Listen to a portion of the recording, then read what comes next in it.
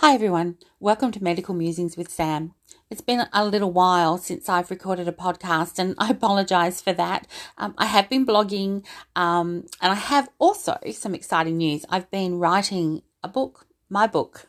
I've been writing my memoirs and basically putting together my blog into a book, and I have signed a publishing contract. So I'm really, really excited.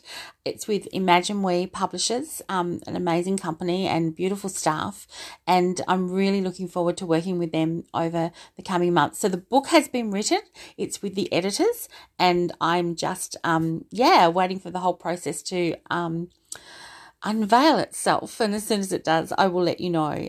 Some very exciting news. I've also had some really sad news. My dad passed away about 6 weeks ago now as well, and I absolutely loved him to bits. And so going through the whole grief process, and as those of you know, grief is difficult, whether it's the loss of a loved one or the loss of health, the loss of a job, the loss of a marriage, whatever it might be. Grief is hard. So, there's been lots going on. So it's nice today to be able to feel like I can pop back on and do a bit of a podcast. So what I want to talk about today, aside from all of those bits and pieces, is self-talk, and in particular, chronic illness chat lines.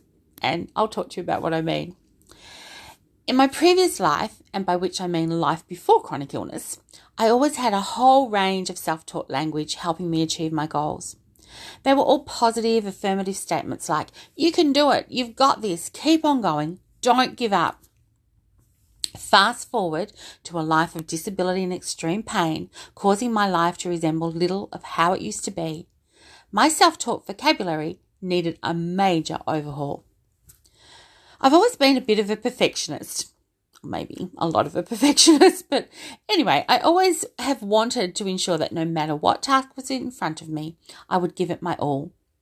And that trait has served me well in the past, particularly in many areas of my life, and particularly in my career. In the early days of being chronically ill, I was still relatively mobile. Yes, I had pain and fatigue, but at worst I needed a walking stick, and at best I could walk without aids. I could even exercise on a treadmill, or I could walk around the block holding my husband's hand. I could still drive a car. I was on disease-modifying medication, but I wasn't on really strong painkillers. Once my bone disease began to progress and my femur broke, life was never going to be easy for a perfectionist. Not if I wasn't prepared to make changes to my thought processes. Crutches, walkers, wheelchairs, power scooters, they're now my only mode of movement. Grab rails, raised toilet seats, lift chairs, high-set chairs, they just scatter our home. But I've worked hard to ensure my home still looks normal. And by normal, I mean not like a nursing home. It's important to me that my environment is warm and welcoming. I love interior design. I love decorating my home with soft furnishings to make it look beautiful and pretty. And that hasn't changed.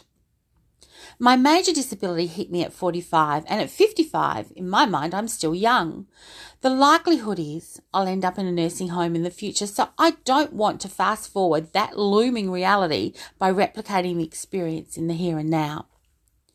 So how can I reconcile my very real disability hurdles with my personality trait of wanting everything I do to be the best it possibly can be? If I was ever going to accept my change in life circumstances, I needed to start with changing my self-talk chat lines. No longer could I talk to myself as if I could conquer all.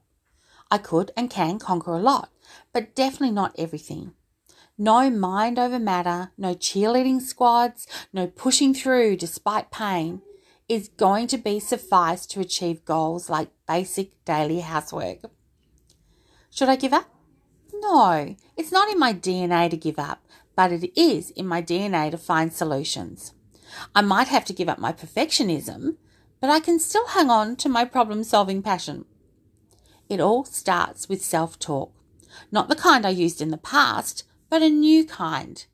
I've created new and appropriate self-talk chronic illness chat lines. I'm realistic about what I can and can't achieve. I used to be meticulous with how I liked my bed made daily, Our bed was neater and more stylized than you'd find at a 5-star resort. I still have a lovely looking bed, and my husband helps so much. We've come up with ways not to tuck the sheets in, and we use beautiful Manchester to cover the bed as if all was perfect underneath. The reality is quite different. But the most important part of the process is my new self-talk chronic illness chat line. It's simple. It'll do. It's good enough. It'll do. It's good enough. Those simple words give me permission to let go of my perfectionism and to feel content with what I've achieved. They bring a smile to my face and remove unnecessary stress. I am certainly not endorsing giving up on life and goals because we have chronic illness and disability. I'm endorsing being realistic and not using self-talk in a harmful way. What I mean by that is to give messages to ourselves which create undue pressure or even worse, cause us to push through beyond our physical capabilities can be irresponsible and even dangerous. It can leave us in a state of constant discontent as we find ourselves in a cycle of failures. You are not a failure. You are chronically ill, and you have to approach life from a different angle, a disabled angle. Once we do this, though, we become more and more abled. We begin living within the realms of our possibilities and abilities, and life is so much better. So it's time for you to take charge. What are your current self-talk chat lines? Are they working for you? Are they a recording of messages you used to tell yourself in a bygone era? It's time to change. It's time to create your new self-talk chronic illness chat lines. You know the right messages for your situation. Take time to write down the self-talk you currently use. Next to each self-talk chat line, think about what would be a more appropriate message and write it down.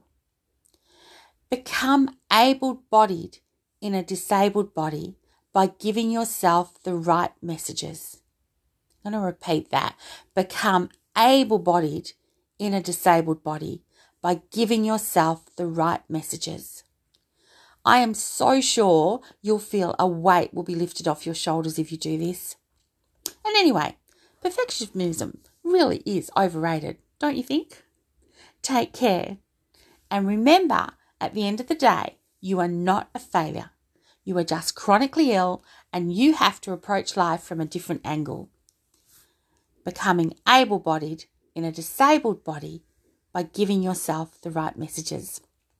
I'll talk to you really soon. Thank you so much for listening. Take care, everybody, and lots of love.